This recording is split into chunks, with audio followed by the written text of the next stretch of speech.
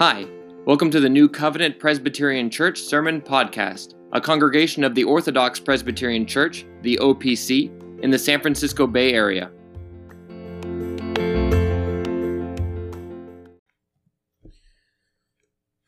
Brothers and sisters, if you would, please open your Bibles to Deuteronomy chapter 2.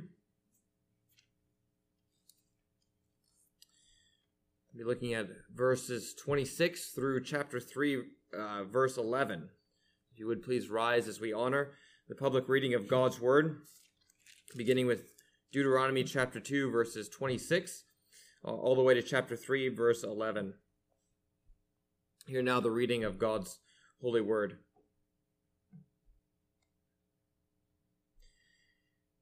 And I sent messengers from the wilderness of Kedemoth to Sihon the king of Heshbon, with words of peace, saying, "Let me pass through your land.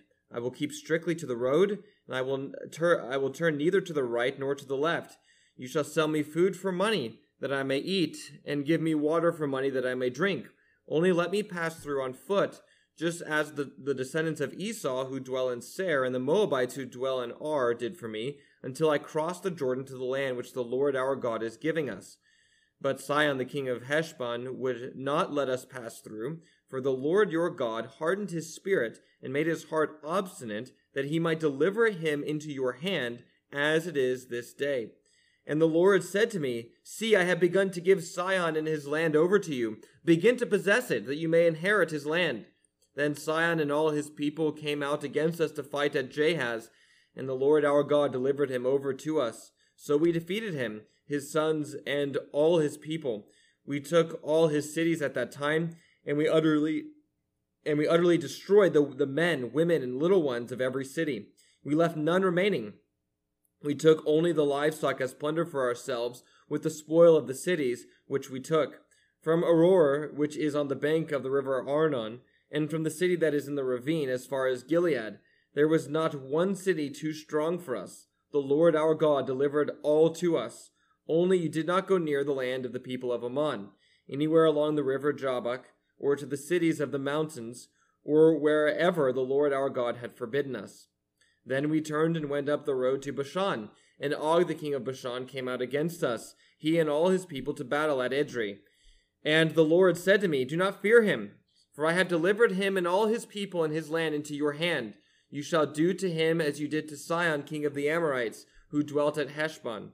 So the Lord our God also delivered into our hands Og king of Bashan with all his people, and we attacked him until he had no survivors remaining. And we took all his cities at that time. There was not a city which we did not take from them. 60 cities, all the region of Argob, the kingdom of Og in Bashan. All these cities were fortified with high walls, gates, and bars, besides a great many rural towns, and we utterly destroyed them, as we did to Sihon the king of Heshbon, utterly destroying the men, women, and children of every city. But all the livestock and the spoil of the cities we took as booty for ourselves. And at that time we took the land from the hand of the 2 kings of the Amorites who were on this side of the Jordan, from the river Arnon to Mount Hermon. The Sidonians call Hermon Sirion, and the Amorites call it Senir. All the cities of the plain, all Gilead, and all Bashan, as far as Salcah and Edrei, cities of the kingdom of Og in Bashan. For only Og king of Bashan remained of the remnant of the giants. Indeed, his bedstead was an iron bedstead. Is it not in Rabbah of the people of Ammon? 9 cubits is its length, and 4 cubits its width, according to the standard cubit. Thus far, the reading of God's word. You may be seated.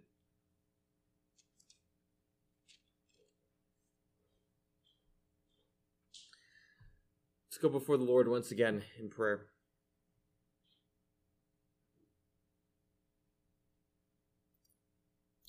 Oh, Father, please help us to see in this passage that you are in sovereign control of all things that happen in this world, and that you do work all things out for the good of your people.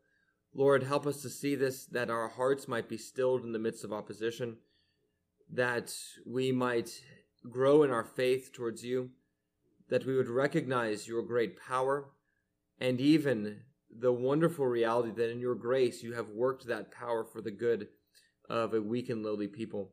For, Lord, we do ask all these things in the name of your Son, the Lord Jesus Christ. Amen.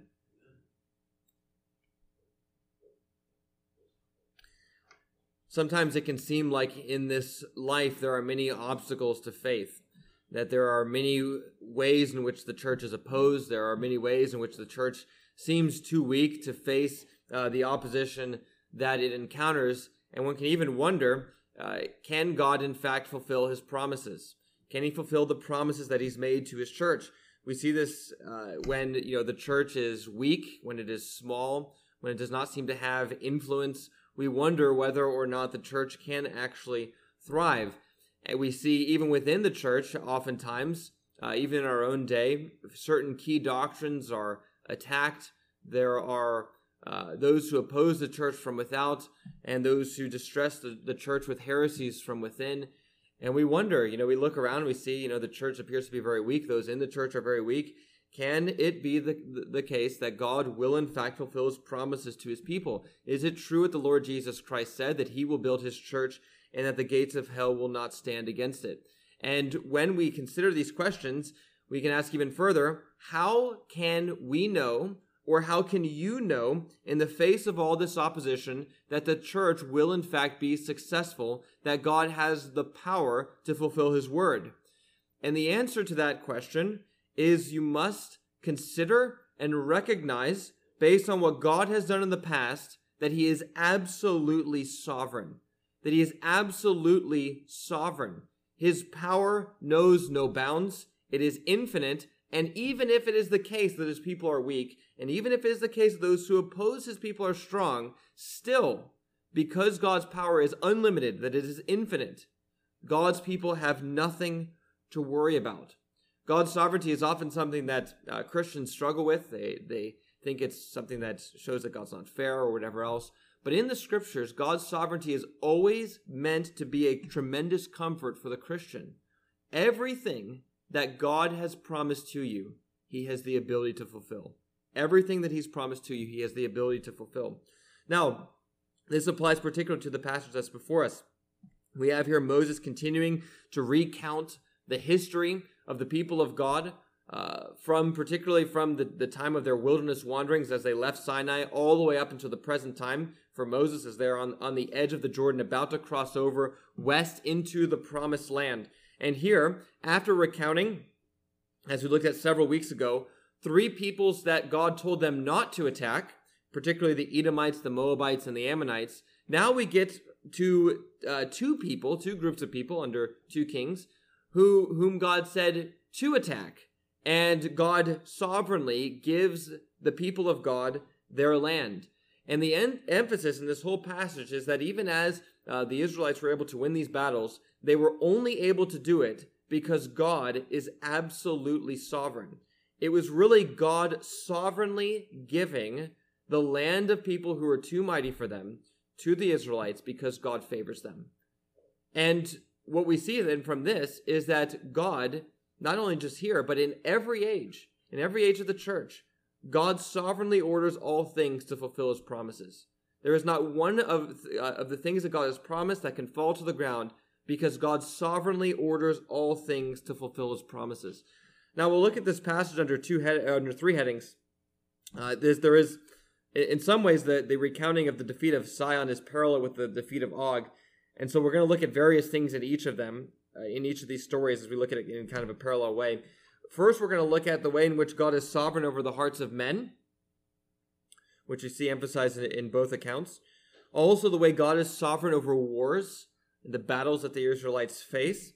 And then thirdly, that God is sovereign in the distribution of land, the blessings that he gives to the people of God. So God's sovereign over the hearts of men, God's sovereign over wars, and God's sovereign over the distribution of the land.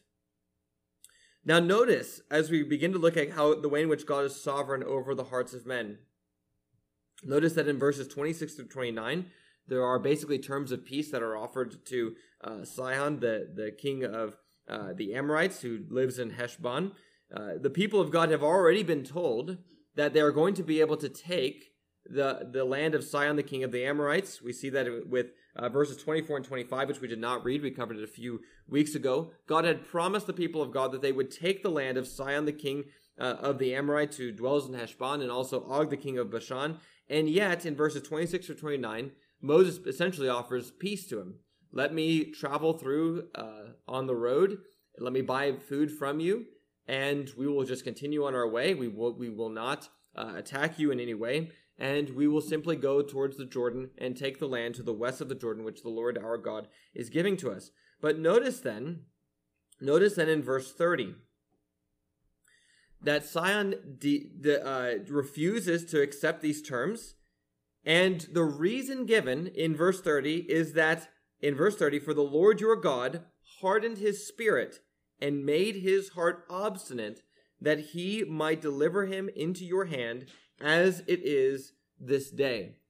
God specifically hardened the heart of Sihon, the king of the Amorites, so that he would refuse the terms of peace, so that then he would come out to fight against the Israelites, so that then he would deliver the Amorites into the hand of the Israelites, and then sovereignly give them their land. Everything in all of these interactions shows God's sovereignty.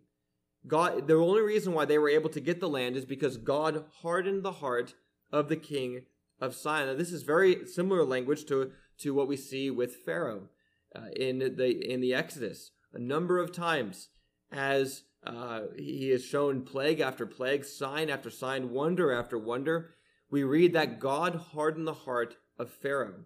And even we see in Exodus chapter 9, verse 16, we see the God saying that it was actually for this very reason that God was raising up Pharaoh, that he might display his greatness in saving his people who were too weak to save themselves by doing it with signs and wonders, so that even the peoples who were in the area west of the Jordan, that they would hear of these great signs, and they would know that the God who is the God of the Israelites is the true God, and they must fear him.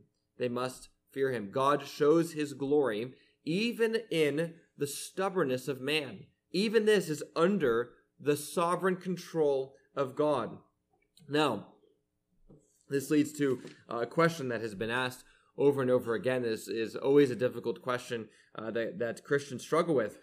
And the question is this: did God compel Pharaoh and the Amorites, particularly Og and Sihon here, against their will to basically control them into refusing to accept the reality of God's power and therefore be destroyed? What is the sense in which they were free to make their own decisions, and what was the sense in which God compelled them? Or how is it that we can say that God in fact hardened the hearts of these people? And is God unfair when he does these kinds of things? Now, one of the things that we can say, especially when we think of the fuller explanation given of the Exodus, is that it's not only the case that God hardened the heart of Pharaoh, it's also the case that Pharaoh hardened his own heart.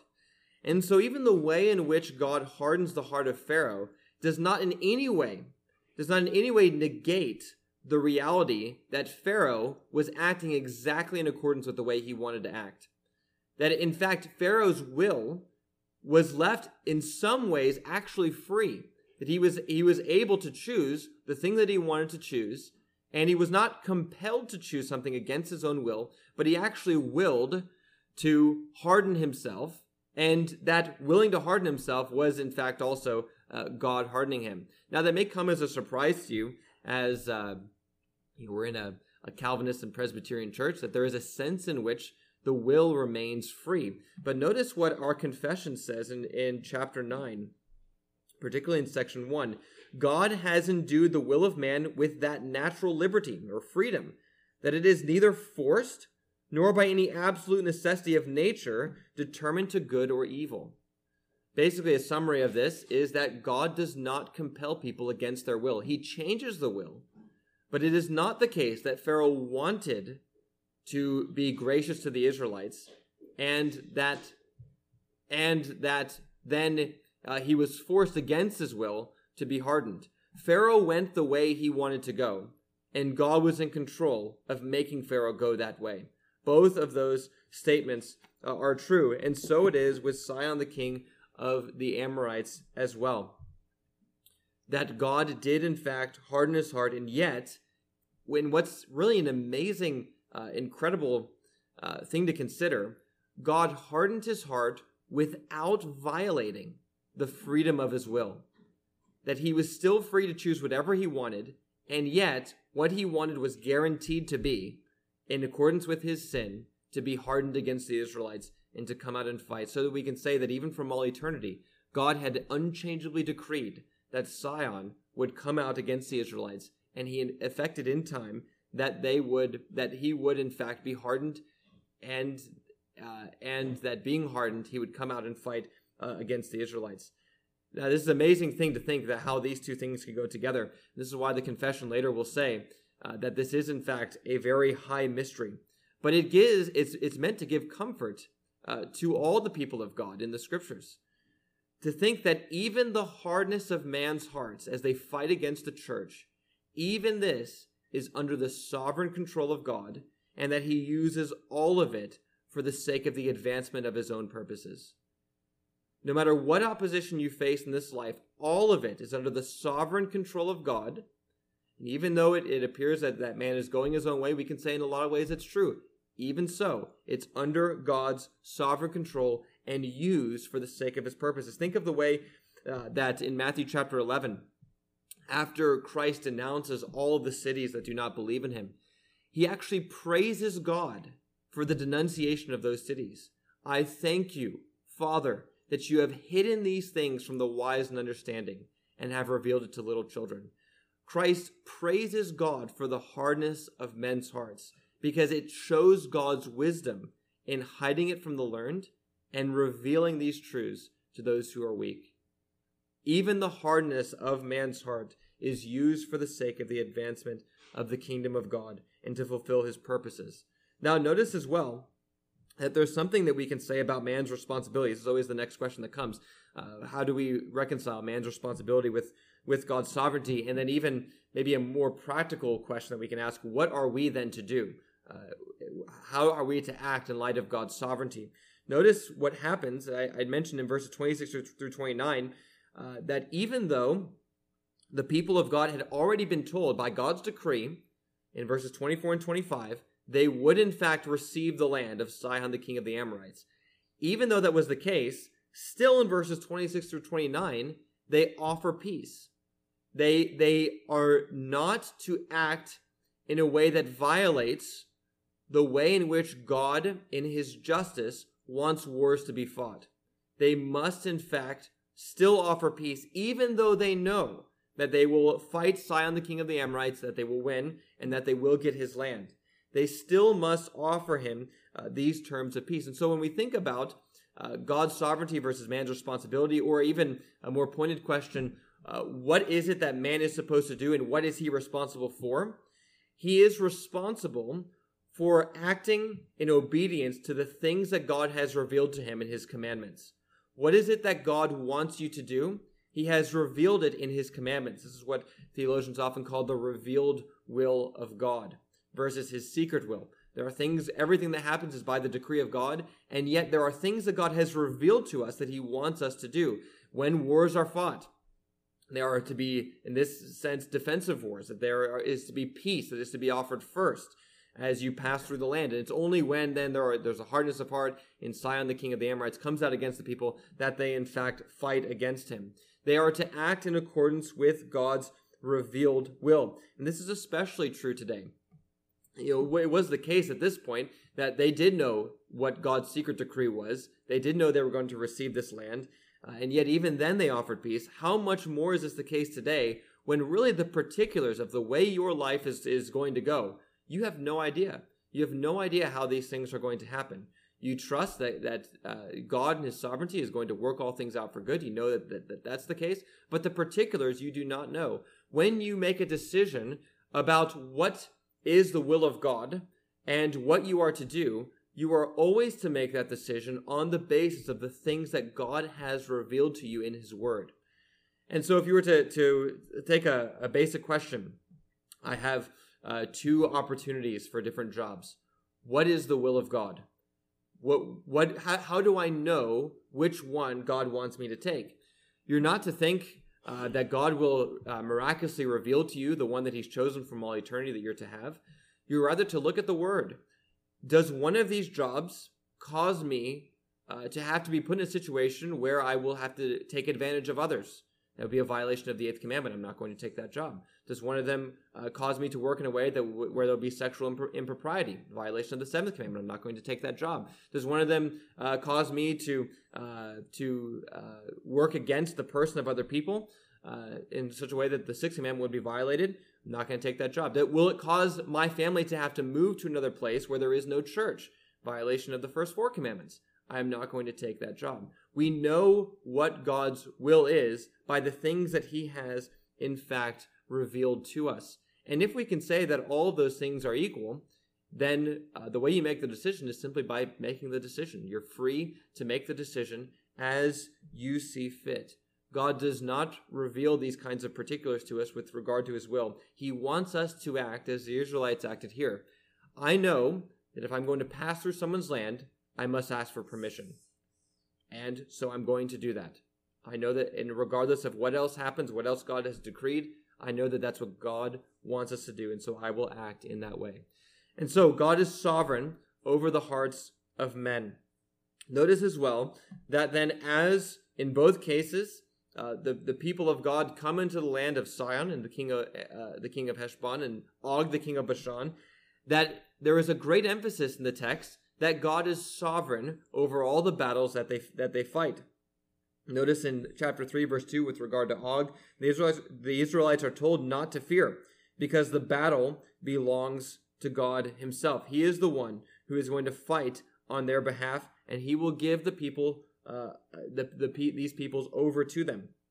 Notice in both cases as well that there is a divine speech that's given immediately before the record of the battle. So in verse 31, we have, "And the Lord said to me, See, I have begun to give Sihon and his land over to you. Begin to possess it, that you may inherit his land." Also in chapter 3, verse 2, "And the Lord said to me, Do not fear him, for I have delivered him and all his people and his land into your hand. You shall do to him as you did to Sihon the king of the Amorites, who dwelt at Heshbon." Before they come out, God says, I am going to be the one who's going to give this to you. And then notice then even the way in which the battles are recorded, the same thing is emphasized. Before it's said that the Israelites struck down Sihon and Og, before that's said, the first thing that's said is that God delivered them over to their hands. So the order in terms of recounting these events is God says, I'm going to do it, God does it, and then the Israelites do it. God says he's going to do it, God does it, and then the Israelites do it.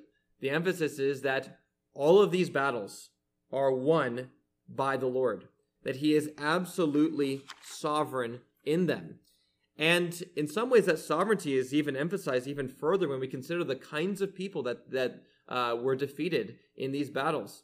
Now remember, a few weeks ago when we were looking at the early part of Deuteronomy chapter 2, that there were these historic parenthetical notes about how the Moabites and the Edomites and the Ammonites had defeated all these other peoples, and that all these other peoples were in fact giants. And it shows that God was able to defeat the giants and give the land to the people that were weaker than the giants. The same thing is being emphasized here. These people whom the Israelites defeated were from the same kinds of descendants. Notice there's a description of Og in particular given in verse 11. "For only Og, king of Bashan, remained of the remnant of the giants." And then there's this great description of his bed, which was 9 cubits in length, something like 13 and a half feet in length, or maybe even a bit more than that, and 4 cubits in its width, something like 6 feet in its width, according to the standard cubit. Just an enormous bed because the person was an enormous individual. Notice then even the description of his land and his cities. 60 cities they took from him. All of these cities were fortified. In verse 5, they had high walls, gates, and bars. And then apart from those 60 cities, there were also very many other rural towns which were taken by the Israelites. Og was a giant, and his bed was so big that it actually says here that they took it to Ramah, which was some distance away from where he lived in Bashan, basically to just put it up almost like in a museum. Look at how great of a person this was, They had just put up his bed and had it basically on display so that other people could see how great this individual was. And he had this mighty nation, and yet they were defeated. All of them were defeated by God. God was able to give to the Israelites the land of these two people who were far stronger than they were.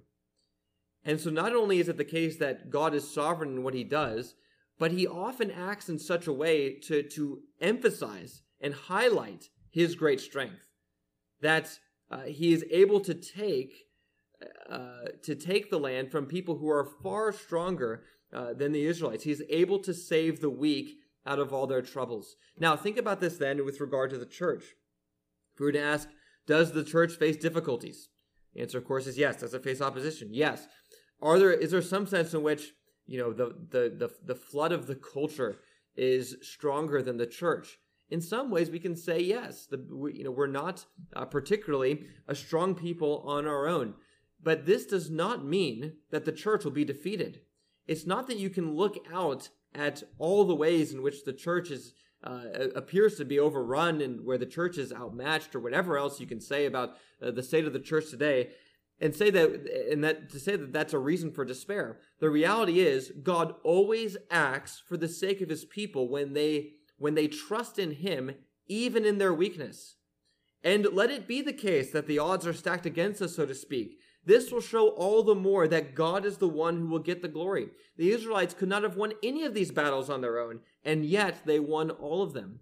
Remember what is said in particularly in Psalm 33, verses 16 to 19, that the battle does not go to the strong, doesn't go to the person who has the war horse, the great king, but rather the eyes of the Lord are on those who fear him, and he delivers them from all their trouble. It does not matter outwardly how strong any foe is.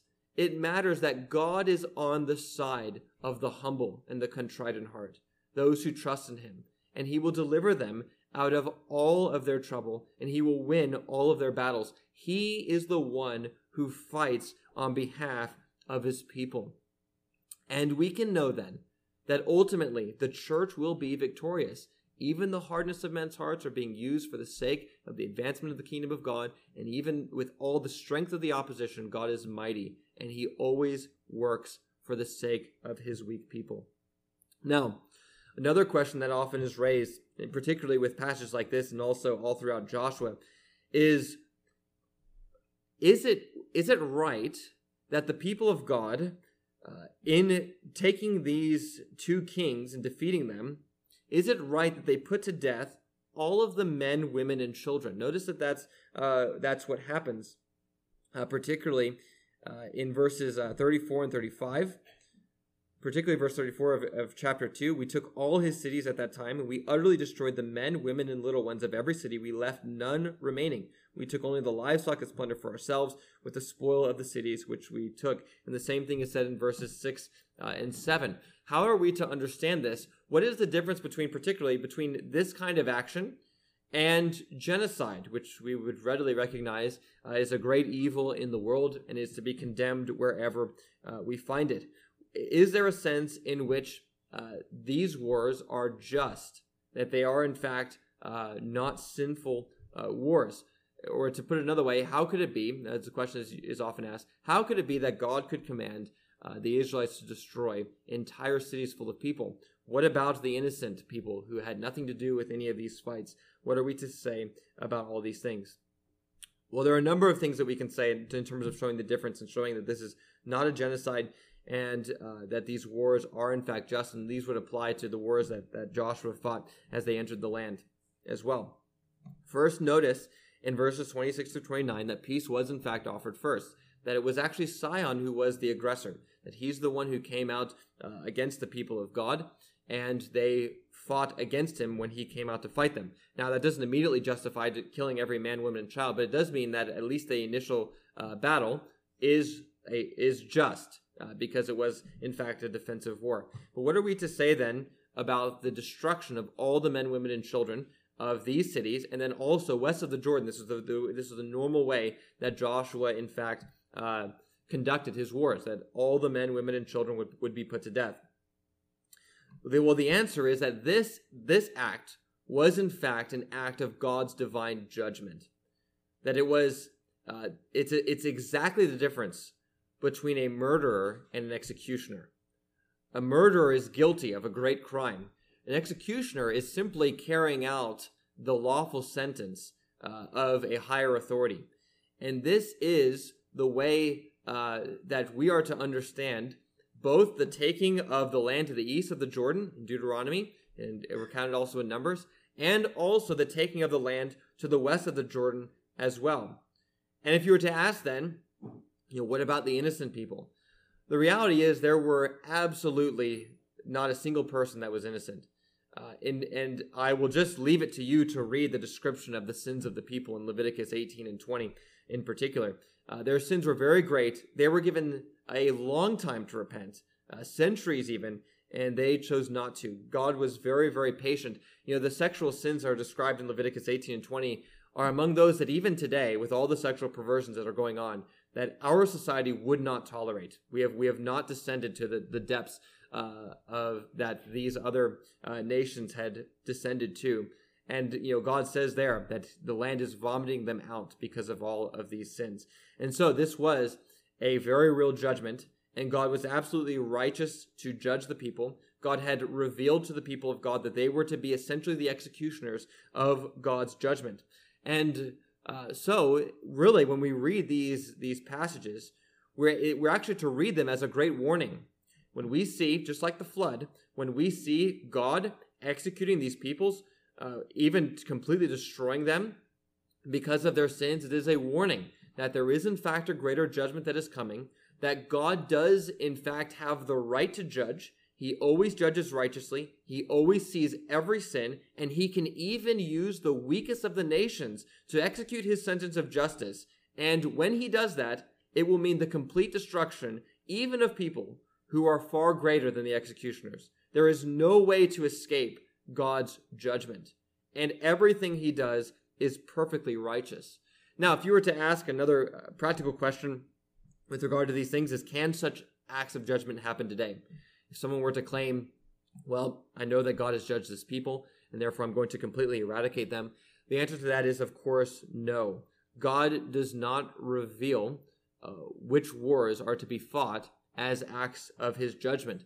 This has to do with the ending of special revelation. God does not reveal things to prophets like he did in the days of old, and therefore there is no sense in which any people can have a divine revelation that a certain other people are to be eradicated because of their sins. That would be an act of murder, not an act of execution. And so these things cannot happen anymore, but it does show that when they did happen, they were done righteously, and it does show God's great justice. And so God is sovereign over all the battles that are fought. There are even expressions of his own righteous judgment. Now, the other thing that we see from this passage is that God is sovereign in the distribution of all land on the earth.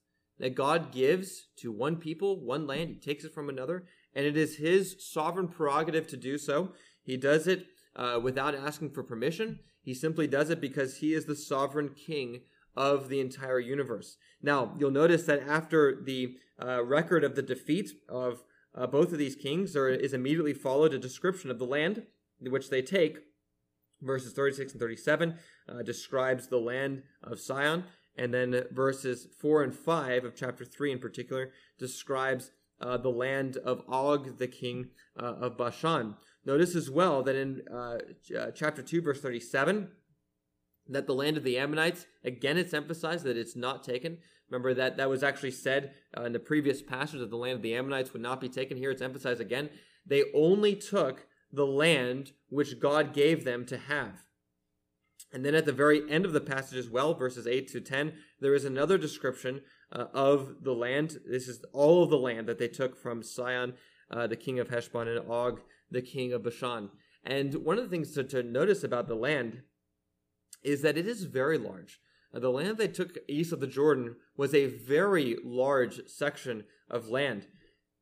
And you'll remember that as the people of God were moving towards the Jordan, even we see this with the terms of peace that Moses had offered in verses 26 to 29, that really the people of God were thinking about the promised land as being the land west of the Jordan. That was really the main bulk of the land that they were to receive. But notice then, even as God sovereignly distributes this land, that he gives them quite a lot of land that's actually to the east of the Jordan. Now, they're only to take exactly the land that's been defined for them, but he does in fact give them a lot of land that is to the east of the Jordan. And one of the things that we see from this then is that even as God had promised the land to the west of the Jordan as a great blessing of salvation that would be for the people of God, that they would dwell in God's midst in that land, so too we see that very often, this is the case all throughout the scriptures, that God's blessings overflow beyond our wildest dreams and comprehension. That, you expect only the land to the west, you get the land to the east too, and you get the land to the west. God gives all of it. This is the way it works even with salvation in the Lord Jesus Christ. Think about this. You have a problem with your sins. You are going to be judged. Would it not be a great thing if God just said, I'm going to forgive you these sins, you won't be judged? That would be fantastic. But notice the way in which God's blessings just overflow as he gives more and more. It's not just that you've been forgiven so that you won't be judged. You now have Christ's righteousness given to you so that now you have a right to a reward. Not only that, but then you're declared to be a son, far beyond just being made righteous. Now you're a son of God, and not just a son, but even an heir. You go from being wicked and saying, I would take anything from you, God, if you're willing to give it to me in your grace. But he does not just forgive, count as righteous, declare to be a son. He even makes you an heir. The blessings of God overflow beyond our wildest comprehension. And this is exactly what we're seeing here. God promises the land to the west of the Jordan, and he gives them a tremendous amount of land that's to the east of the Jordan. And this is just to magnify the wonderful grace of God, that he is incredibly gracious with his people. God's people never have any reason to complain against God. He has given us far more than we can ever even hope to obtain, far more than what we can say that we deserve in this life. He is truly the God of all mercy and grace. Now, another thing that we can say about the way in which God distributes the land is that there is a sense in which there is an already not yet component then to the promises as Moses is describing them here. This is something that's said often with New Testament theology. Christ has won the victory. And so we do have these blessings that are ours, and yet there's a sense in which they already are ours, and yet there's also a sense in which they are not yet ours. We're still waiting for more things. Notice here, as the people of God are on the east of the Jordan, as they're on the banks of the Jordan, looking to the west, that the same is true for them. They have already begun to take possession of the land, and yet, as Moses is speaking to them, they still have all the land to the west of the Jordan to take. Notice as well, though, the connection between the already and the not yet. The blessings which they already have are meant to give perfect confidence to the people of God that they will, in fact, receive the blessings they have not yet received. The blessings that God has already given to them to the east of the Jordan proves beyond a shadow of a doubt that they will, in fact, take all the land to the west of the Jordan as well. The one gives confidence of the other. And think of this. There's the giants that are to the west of the Jordan that they have to take. They look like grasshoppers. The Israelites look like grasshoppers in their eyes. And yet, Og is also a giant. He's got all these big fortified cities, and they're all destroyed. And they exactly what has to happen to the west of the Jordan has already happened to the east of the Jordan.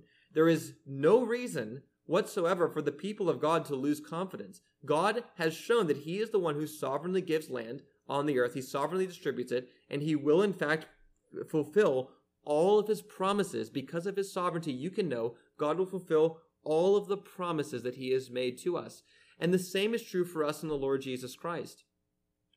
The decisive victory has been won, and the blessings that you have received now ought to give you perfect confidence that all of the other blessings that have yet to be received, all of them will be yours.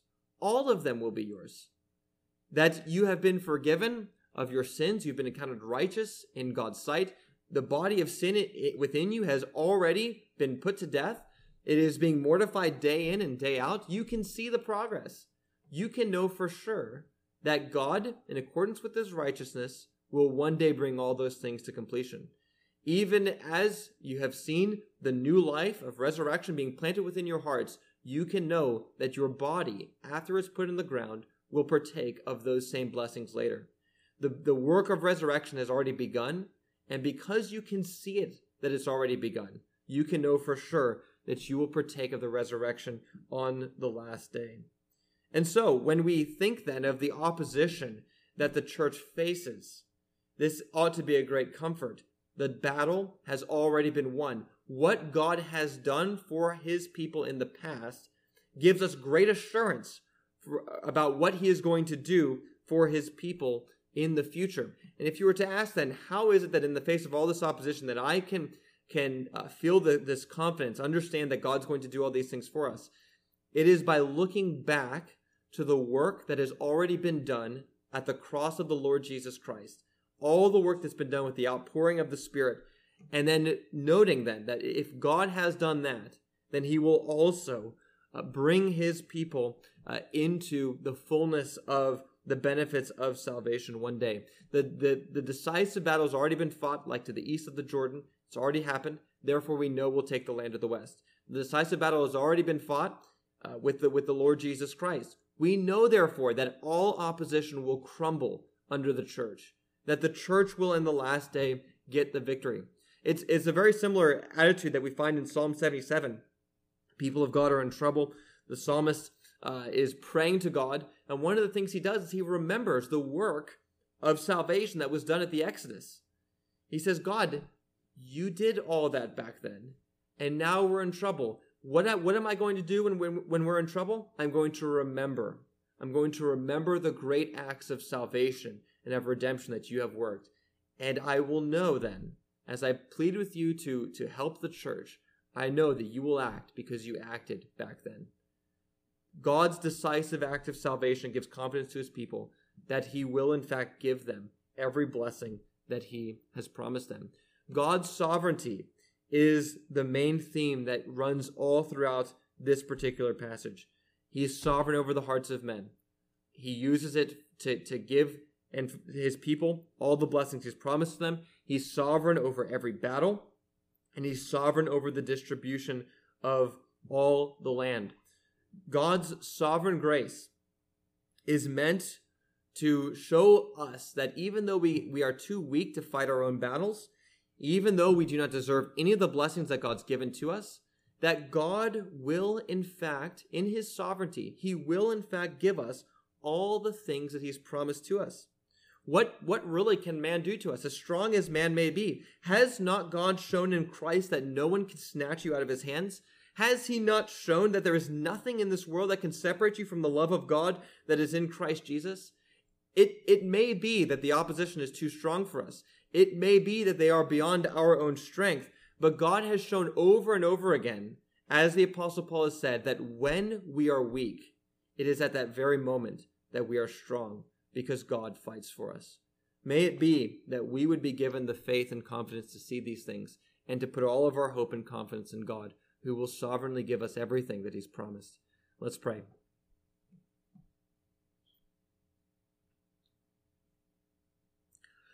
Oh, Father, how we do thank you for the history of salvation that you have given to us in the Scriptures, for the history of all the great acts that you have accomplished, for the way in which you do sovereignly work out all things for the good of your people.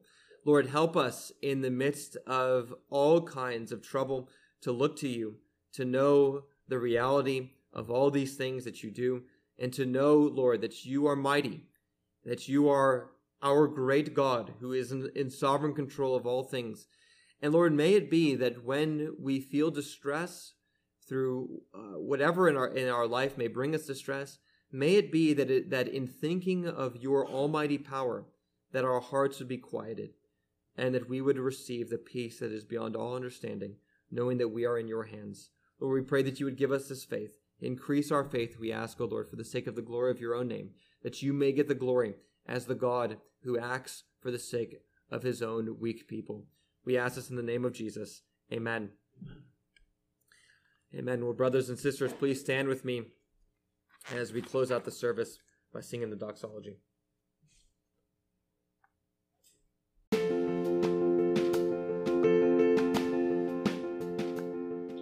Thanks for listening. If you'd like to find out more about our church, you can visit us at newcovopcssf.com. That's newcovopcssf.com. If you'd like to worship with us on Sunday, our service times are 10:30 a.m. and 5 o'clock p.m.